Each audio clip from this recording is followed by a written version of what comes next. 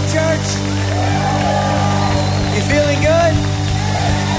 You sound good. What's up, Littleton, Lakewood, Arvada? Can we make some noise for Brussels, Belgium? Brussels, we love you. Austin, Texas, we love you. And both men and women at our God Behind Bars campuses. You are family. We're glad we're with you today. And we believe in you. We love you. All right, everybody, have a seat. You feeling good? Man, I believe it. I don't know what location you're at, but Littleton is hot today. Hot. Some of you are like, huh, all right. Got any first-time visitors in the house today? Oh, what's up? Welcome to all of you. We're so glad that you're here. We like to have a good time. So welcome to the chaos. What you'll find if you keep coming back is we're just a bunch of imperfect, messed up people, but we love to get together and pursue a perfect God. And so no matter what's going on in your life, no matter what you believe, no matter what you've been through, no matter how you think things are going right now, we want you to know, no matter what, we're so glad you're here. We want you to feel welcomed and loved and valued. And so welcome to Red Rocks Church and welcome home. I was at a wedding recently, and a whole bunch of things happened that kind of threw me off. First off, it was Eric's daughter. So Eric James Parks, one of the directors and leaders here at the church, one of my best friends on this planet, his daughter, Daly Ray Parks, just got married. In fact, can we make some noise for Daly and Taylor? We love you guys. Congratulations. Beautiful wedding. I did not like a lot of things that happened. Not that they did, that I just sort of felt. First off, there was a point when we were at the reception, and Scott and Lori, you know what I'm talking about. We were all standing together. It was me and Jill and Scott and Lori and Chad and Rachel and BZ and Kelly, and we're all standing there talking, and all of a sudden it hit us. We realized who we were at the wedding. And we realized that the bride and groom were over here talking with their friends. And if it came up, like, who's that group over there? It went like this. Oh, that's some of my parents' friends. What? How old do you gotta be to be a parent's friend at a wedding? I was like, how did this happen? I'm one of the parents' friends. I don't like that. I don't like the fact that Daly is getting married. I'm happy for you, Dales, but I babysat Daly before she could walk and talk. Like, I was newly saved, barely sober, but Eric and Chrissy let me move into their apartment, and they had this new baby named Daly. And one day they left and said, Shawn, you watch her. Now, the fact that it didn't go smoothly, I think is on them. You know what I'm saying? Like, pay more attention who you leave your kids with. So I don't know what I'm doing with this baby. And so I call this girl that I was dating named Jill. And I said, will you come over and help me? If you're new, Jill is now my wife. It worked out. But we don't know what to do. And I remember this day like it was yesterday because we put Daly up on the kitchen table, and then she fell off. On her head. Didn't even cry. I'm like, oh, she's messed up. Like, we broke her. And Jill's like, should we tell Eric and Chrissy? And I was like, no, we're not telling Eric and Chrissy. And we didn't. I didn't tell him till Daly was a 4.0 high school student. And then I was like, it worked out. Everything's fine. I can tell you guys now. So the fact that Daly's getting married and I'm one of the parents' friends, like the whole thing was weird.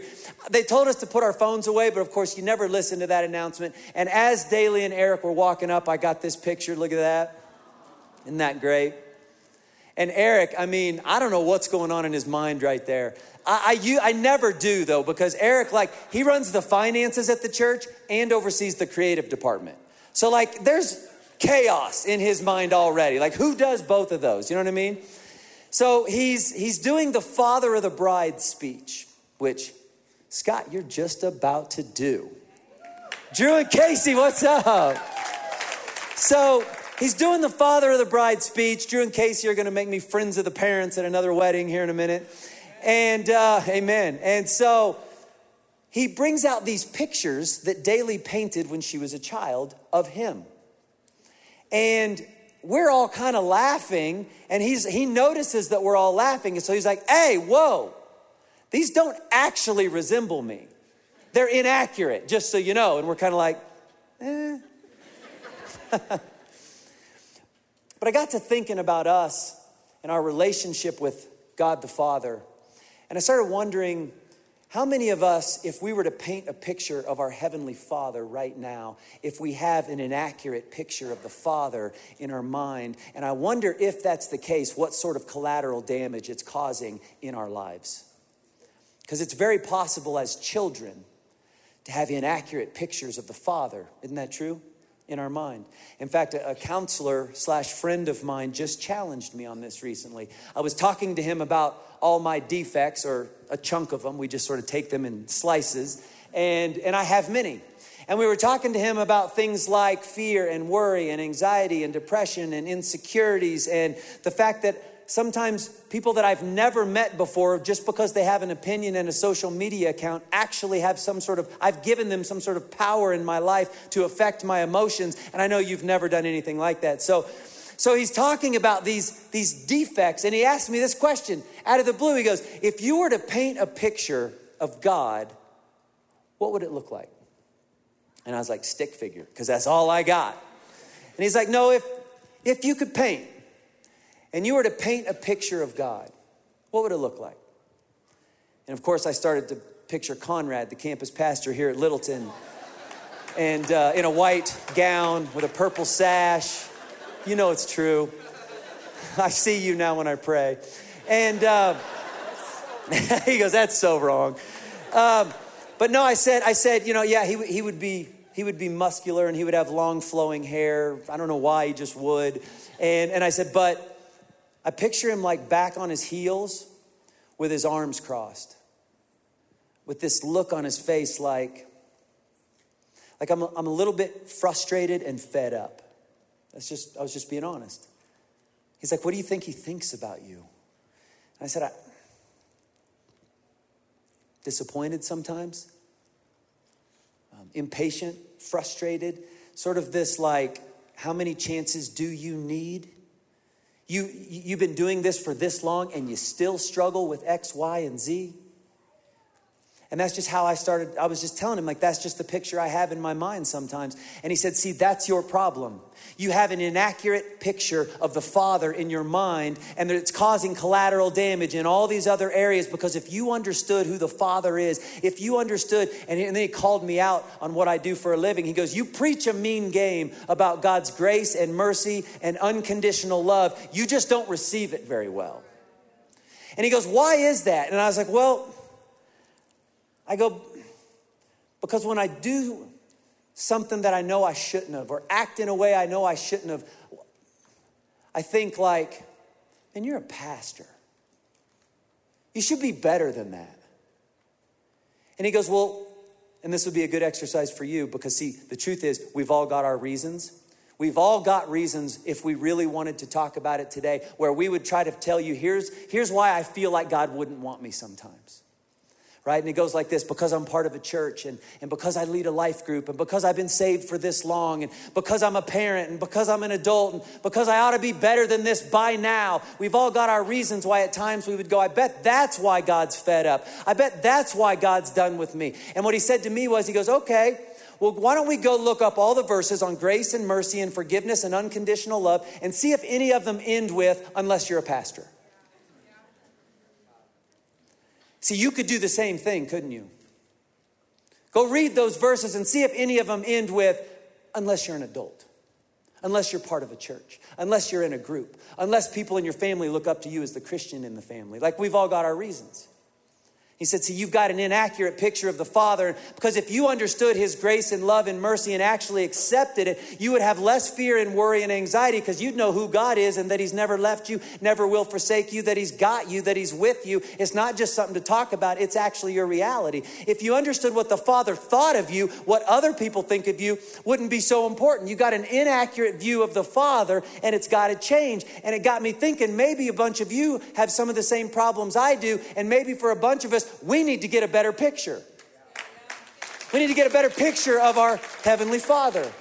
And so if you have your Bible, flip open to Luke chapter 15, because Luke chapter 15, it's interesting. He told me, he goes, you love that story of the prodigal son. You tell me it's your favorite story. And I said, yeah. And he goes, well, the father in that story now needs to become your lie detector test.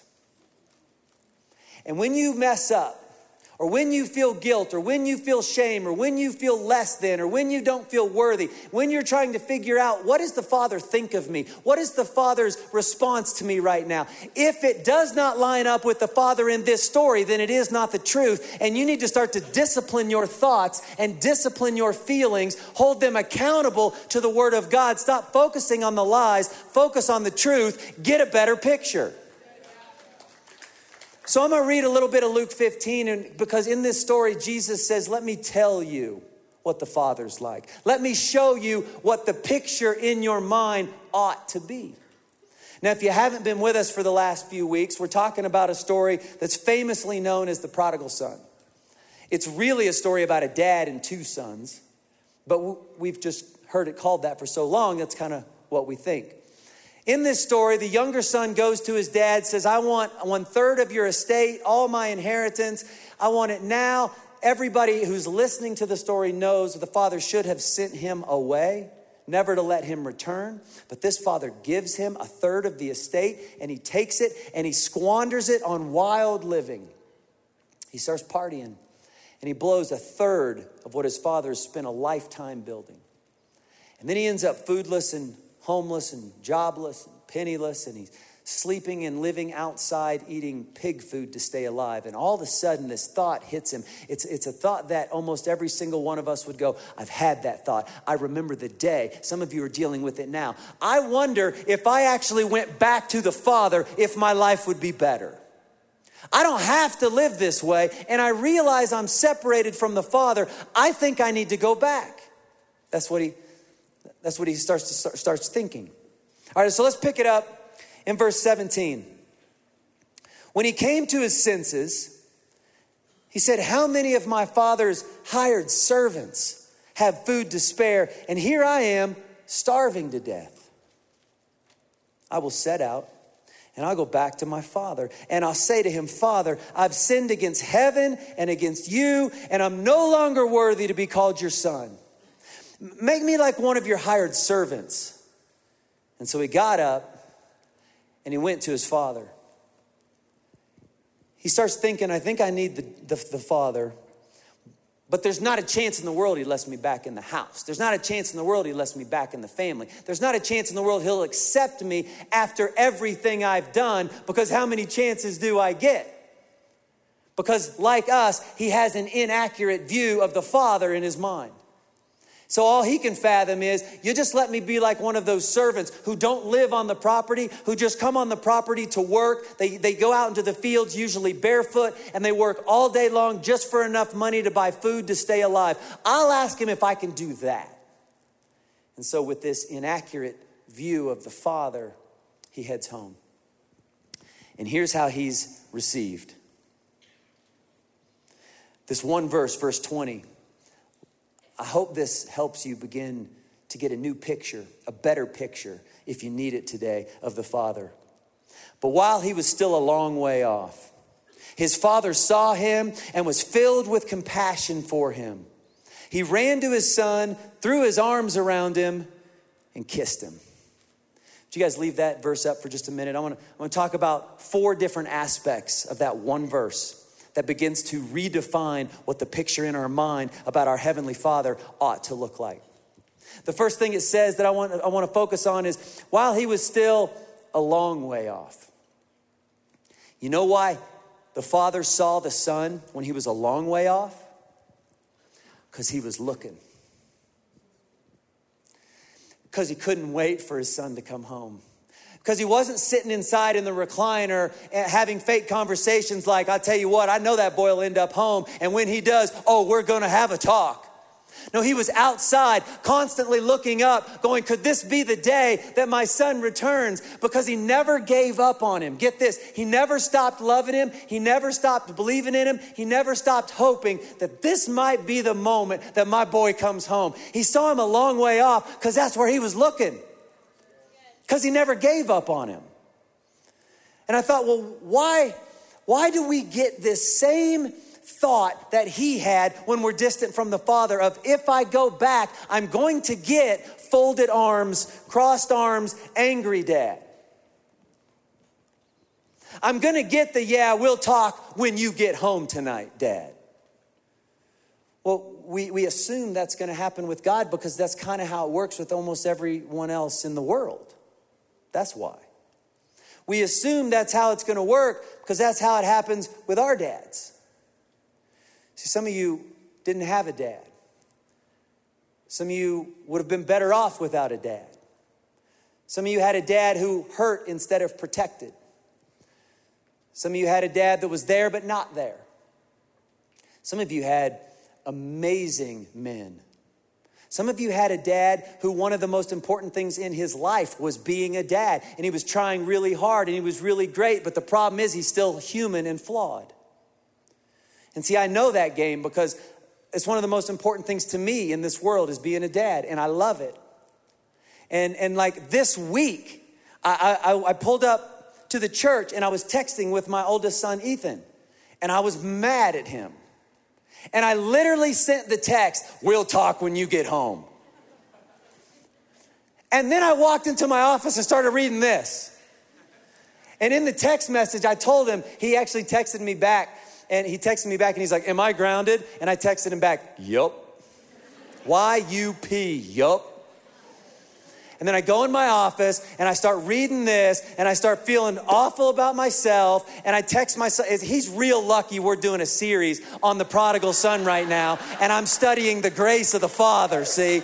So I text him back and I go, hey, I've reconsidered. You're not grounded. What did I say? I said, you're not grounded. Oh, I've decided to be gracious. That's what I said. And I don't tell him I'm reading this. I'm just that good. Had I left it at that, like I win. But you know what I did? I put, I've reconsidered, you're not grounded. I want to be gracious. And then I put ... But I'm still angry. And ruined the whole thing. I couldn't help myself. And I actually told him, we'll talk when you get home. Well, that's why we feel that way about going to God. That's why the son feels this way. But understand this, you've got a heavenly Father who no matter how long it's been, whether you need to come home for the first time or you need to come home today for the 10,000th time, he's looking over the horizon and he's going, I can't wait. Could this be the day that my child comes back? I've never given up on you and you couldn't lose my love if you tried. That's the God we have. Let's keep reading it.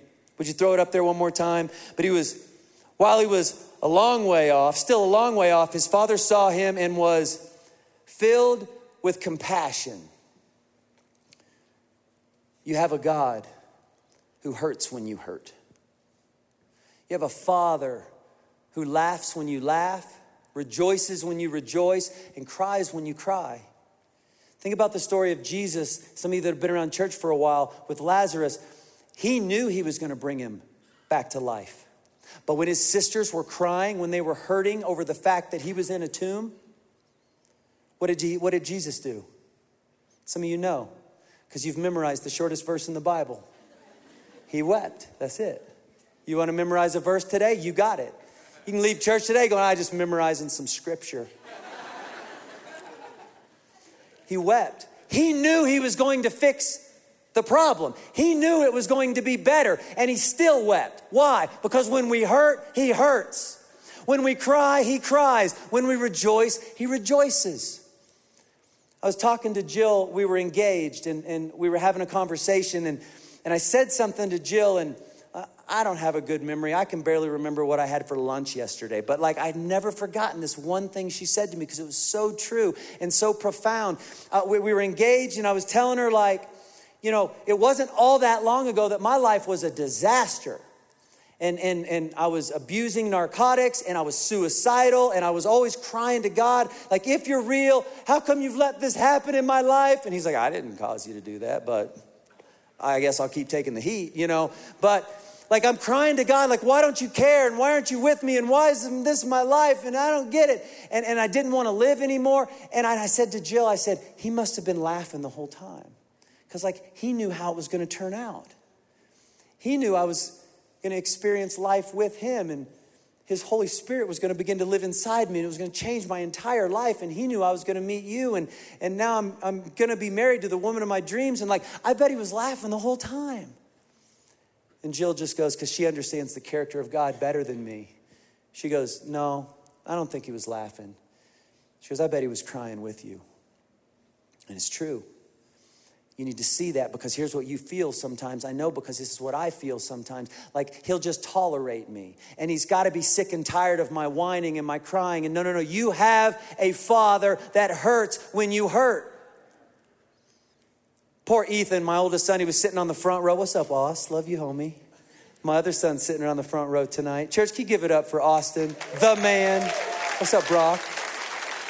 So, My poor oldest son, Ethan, was sitting on the front row last service, and I was just hammering him. And get this, I'm going to tell this story. And I told it last service, and he was with his girlfriend. Made it even better. But in kindergarten, he had a crush on a girl. Well, she broke his heart. So he's telling me and Jill. And me and Jill are looking at each other, and like, tears are welling up in our eyes over this kindergarten love gone bad. Now, as a dad, did I know he's probably going to get over this? Yeah.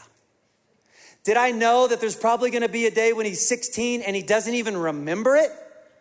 Yeah. Which begs the question, why do we do so many great things for our children when they're really little and they don't remember any of it? I wish I'd have taken my parenting down a few notches till they were like 10. I'm just saying, to you new parents, something to consider. He won't even remember it. Me and Jill cried over it. He doesn't remember it happened. We knew he was going to get over it. Why did we get so upset? Because he's our child, and we hurt when he hurts. You have a father that laughs when you laugh, that cries when you cry, and hurts when you hurt. You got to get a better picture. You got a great dad. He was filled with compassion for him, and he ran to his son. And as soon as Jesus said this in the story, everybody listening, at least the religious people, if you missed week 1 of this series, you got to go back. Ronnie did an amazing job of really helping us understand who was listening to this story when Jesus told it. And one of the groups listening was a bunch of religious people. They would have been able to quote the first 5 books of our Bible, all right? Now, so they knew when Jesus said this Jewish patriarch father ran, they would all be like, what? No, that a Jewish patriarch father wouldn't run in this day and age. Women and children would run. Men, dignified men who had an estate would never reach down, pull up their robe, show their legs, and begin to run. They considered it humiliating. So as soon as Jesus said this dad's running, everybody listening was kind of like, what?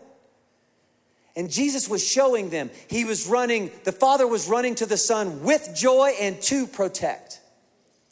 Theologian after theologian talks about this story, and every time it's the same, that because of what happened when he got to his son, they know what was happening during the run to his son, and he was running with joy. Some of you don't want to go back to the Father for the first time maybe, or Christians, we tippy-toe around God and we come to church and sing the songs, but we don't actually spend time with him during the week because in our heart of hearts we believe he probably doesn't want to be with me right now because look what I've just done again. And he probably won't want me, and he'll probably be angry, and he's probably got his arms folded because he's really starting to get fed up. Right? You got to get a better picture because this father, on the heels of this boy's worst mistakes of his entire life, this father runs to him with this smile going ear to ear, almost a giddy laugh with his arms wide open, running to his son with joy. Oh, if you can start to get a better picture. If you could picture, what if on your worst day, at your low, When you're feeling the most guilt, the most condemnation, the most I'm just not worthy of the Father. What if on those days you didn't picture an angry Father, but you pictured a Father running to you with this ear-to-ear smile, running to you with arms wide open, full of joy? It'll change what we'll take to our Father, won't it? It'll change what we'll trust Him with. It'll change so many areas of our life if we could just get a picture that's actually biblical of how God responds to us even on our worst days. It'll change the game. Would you put that verse back up one more time? He ran to his son. Sorry, I almost forgot. He ran to him with joy, but also to protect. See, this group, because they could quote the first 5 books of our Bible, they knew Deuteronomy. They could quote it. And it talks about if a son does what this son did and rebels against his father in that way, he is never allowed to return. They knew it. They knew the law. Can't return. And if he tries to return, the law says everybody from the village goes out, especially the men would go out, meet him at the edge of town and actually stone him to death. That's the law. So it starts to give you a picture of why the dad was also running. Because he knows, I got to be the first one to get to my son. Because I'm not going to let him experience what the law says should happen. See, I'm going to provide a way for him to escape what the law says should happen and be forgiven when he shouldn't be forgiven. And so he runs to his son and he throws his arms around him, and everybody watching and everybody that would hear about it knows, here's what the dad is saying to everybody else. You want to hurt my boy? You're going to have to go through me. He's running to protect his son. Oh, if we could get this picture. It'll change the way we start to interact with our Father. He ran to his son, threw his arms around him, and kissed him. This is I'm going to lavish my love on you. I'm going to make sure you understand that you are welcome and that you are loved and that you are accepted and that you are valued. With the hug and the kiss, he's saying, you're not just tolerated, you're loved and you're liked. You're welcome and you're wanted. And see, we know the difference, don't we? I talked to a pastor recently who said, I know God loves me. I can't figure out why he would like me.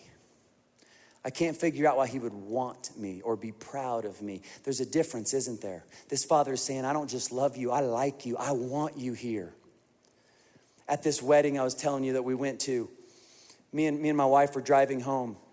And I mean, talk about romantic opportunity, okay? We're in another state, California to be exact. It was beautiful. We have a hotel and no children. And we were just at a wedding. I mean, talk about this. Romance is at an all-time high. We're driving back to the hotel. All I need to do is shut my mouth. But no, I pick a fight on the way back to the hotel. Ruin all my chances. We sat in the parking lot and talked for hours. It was fantastic.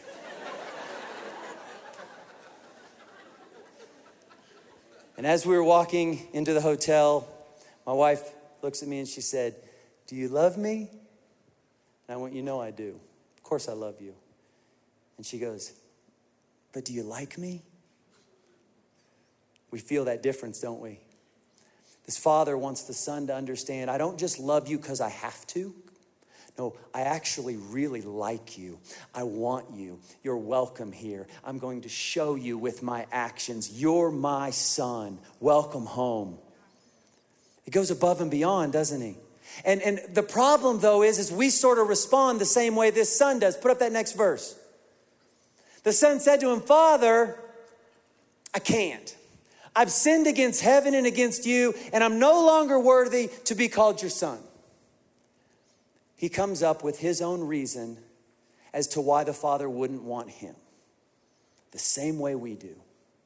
And the father says, no, I'm changing the picture in your mind. You've got me painted all wrong. But the father said to his servants, quick, bring the best robe and put it on him. Put a ring on his finger and sandals on his feet. Bring the fattened calf and kill it. Let's have a feast and celebrate, for this son of mine was dead and is alive again. He was lost and is found. So they began to celebrate. He says, no, you don't understand. I'm not what you expected. And he says, quick, I love that he starts that whole thing off with, hey, right now, get the robe, get the ring, get the shoes, get the calf, let's go. Here's what we're supposed to get from this, I think. You may feel distant from God today. And maybe it's happened over a few days, maybe it's a few weeks or months, maybe for you it's been the greater part of your life. Here's what you need to understand. Distance may happen over years, but forgiveness and restoration with the Father is instantaneous. Right now, quick, get the robe, get the ring, get the shoes. He said, get the best robe. That would have been the Father's robe. That's what he's saying. Yes, you are dirty right now. And you have this guilt and this shame all over you. That's why you're saying, I'll just be a servant. That's why you're saying, I can't accept your love. So I'm putting my robe around you to signify righteousness. You are now perfectly clean. You are perfect in my sight. It's the same thing our Heavenly Father says to us today because of what Jesus did on the cross. When you repent of your sins, you're purified from all unrighteousness, right? When you repent, how's that verse go, Scott? I can't think of it. When you repent of your sins, he forgives your sins and purifies you from all unrighteousness. That's it. That's what he does. And that's available to every single one of us. That's that robe. No. You are not what you've done. You are my child. That's who you are. You're a king's kid. You're an heir to the throne, and you're perfectly righteous in my sight. Enjoy it. Welcome home, bud. That's what he says. He says, get the ring. That would have had the family crest on it, like a signet ring. It's a sign of authority. You don't earn back my love, you just have it. You don't earn back my trust. You don't earn the right to be in this house. Because of what I am doing, because of my power, you now have full authority in this house. Get the ring. Get the shoes. People who can't live in the house wouldn't have shoes. People who have to work for the Father wouldn't have shoes. Father says, no, you get shoes. And every time you see him, you remember who you are. You're my child. I don't love you and accept you and welcome you and value you because of anything you ever do or anything you ever don't do. It's because of who you are. You're my boy. Don't you forget it. Get the sandals. And then he says, get that fattened calf. Guys, this is the Ephesians 3:20 part of the whole thing. This is that my God can do things in me that I could never ask, think, or imagine according to his power that is at work within me. Think about this. All this kid could fathom in his mind is I won't be a son. I won't live at the house. I'll be a hired servant who won't even stay on property. And Dad says, no. We're actually getting the fattened calf out. And see, if you study history, most people back then would live their whole lives and never get to taste the fattened calf. Only the elite would have such things. And it would be so priceless. It would be so precious that if they were to actually kill the fattened calf for a meal, they would invite the whole village. Like it would be the party of all parties. And the Father says, no, you're not going to sneak your way back in here. You're not going to work for anything around this house. In fact, we're going to throw a party like we've never thrown before. And you're not going to sneak into this party. You're going to be the guest of honor at this party. Welcome home, son. And they began to celebrate. That's Ephesians 3:20. And I was thinking about this week. I'm like, that's what I'm living. Like I remember sitting in a service just like this. Going, this is my moment, man. I need God. And I was a wreck. And all I could do was think about all the reasons why he wouldn't want me. And I remember thinking if he would just accept me. Like I don't want anything other than like, if I could just get these suicidal thoughts out of my head. If I could just want to live and maybe not go to hell. Like that's all I could fathom.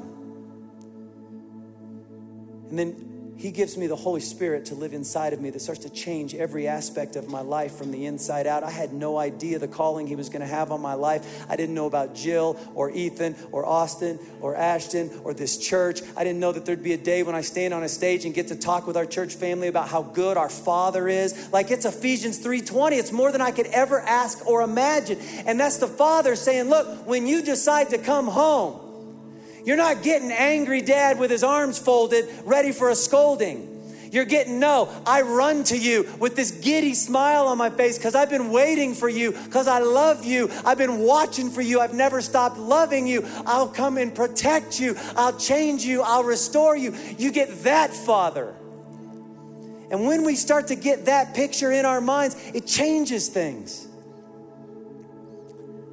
We shot some footage trying to interpret this story in a modern day scenario years ago, and we just can't quit watching it. Corey wrote a new song to go with some of it, but we brought it out of the archives, and the truth is it'll be new for a whole bunch of you. But our hope is as you see this, would you just say, God, speak to me about me right now, me and you, how you see me and how you feel about me. Would you give me a better picture? Watch this.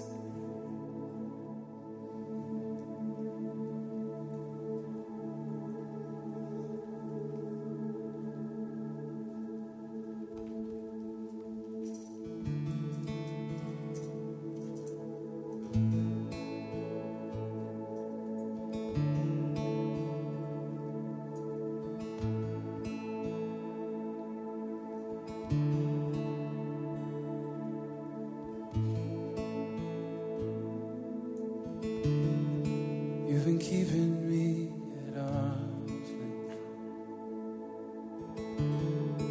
You've been pushing me away.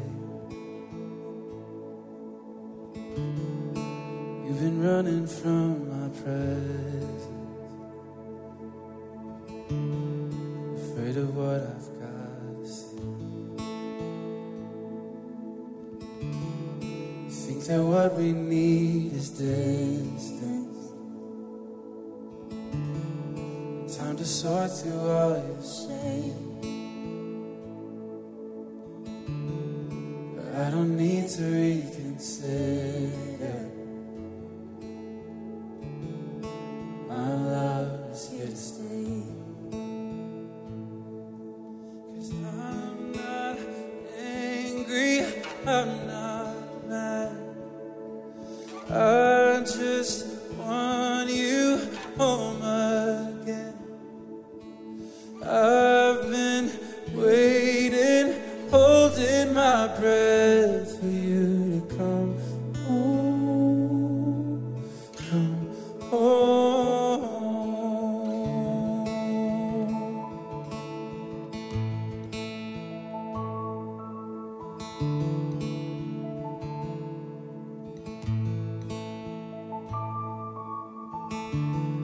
You think that I don't want to see you. You try to spare me from your pain. You think that you're the one to fix it. Oh, but I'm running to you anyway. 'Cause I'm not angry, I'm not mad. I just want you home again. I've been waiting, holding my breath for you to come home. So come home. I'm running, I see you in the distance. I'm coming, there's nothing stopping me. I'm running, removing space between us. I'm coming, there's nothing stopping me. Yeah. Oh. Just a moment from redemption. You can lay your fears to rest. Every tear I cried was worth it. 'Cause you're coming home again. 'Cause I'm not angry, I'm not mad. I just want you home again. I've been waiting, holding my breath for you to come home, come home, so come home, come home.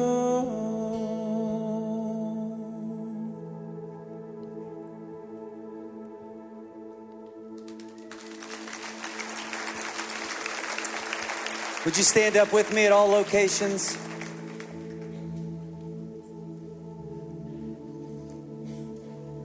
I think one of the most tragic things when it comes to us and God is when us as the children, we get this bad picture of the Father, and then we avoid coming to him,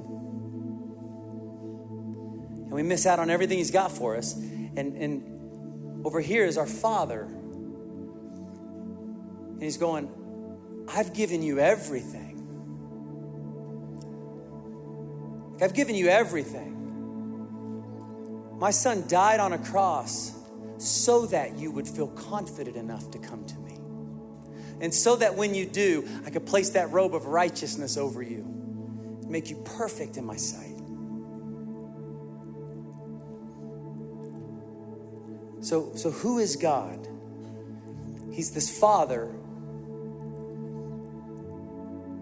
He's full of grace and mercy and forgiveness. And he can't wait to be with you. He's never stopped loving you. He's never stopped believing in you. He's never stopped hoping for you to return.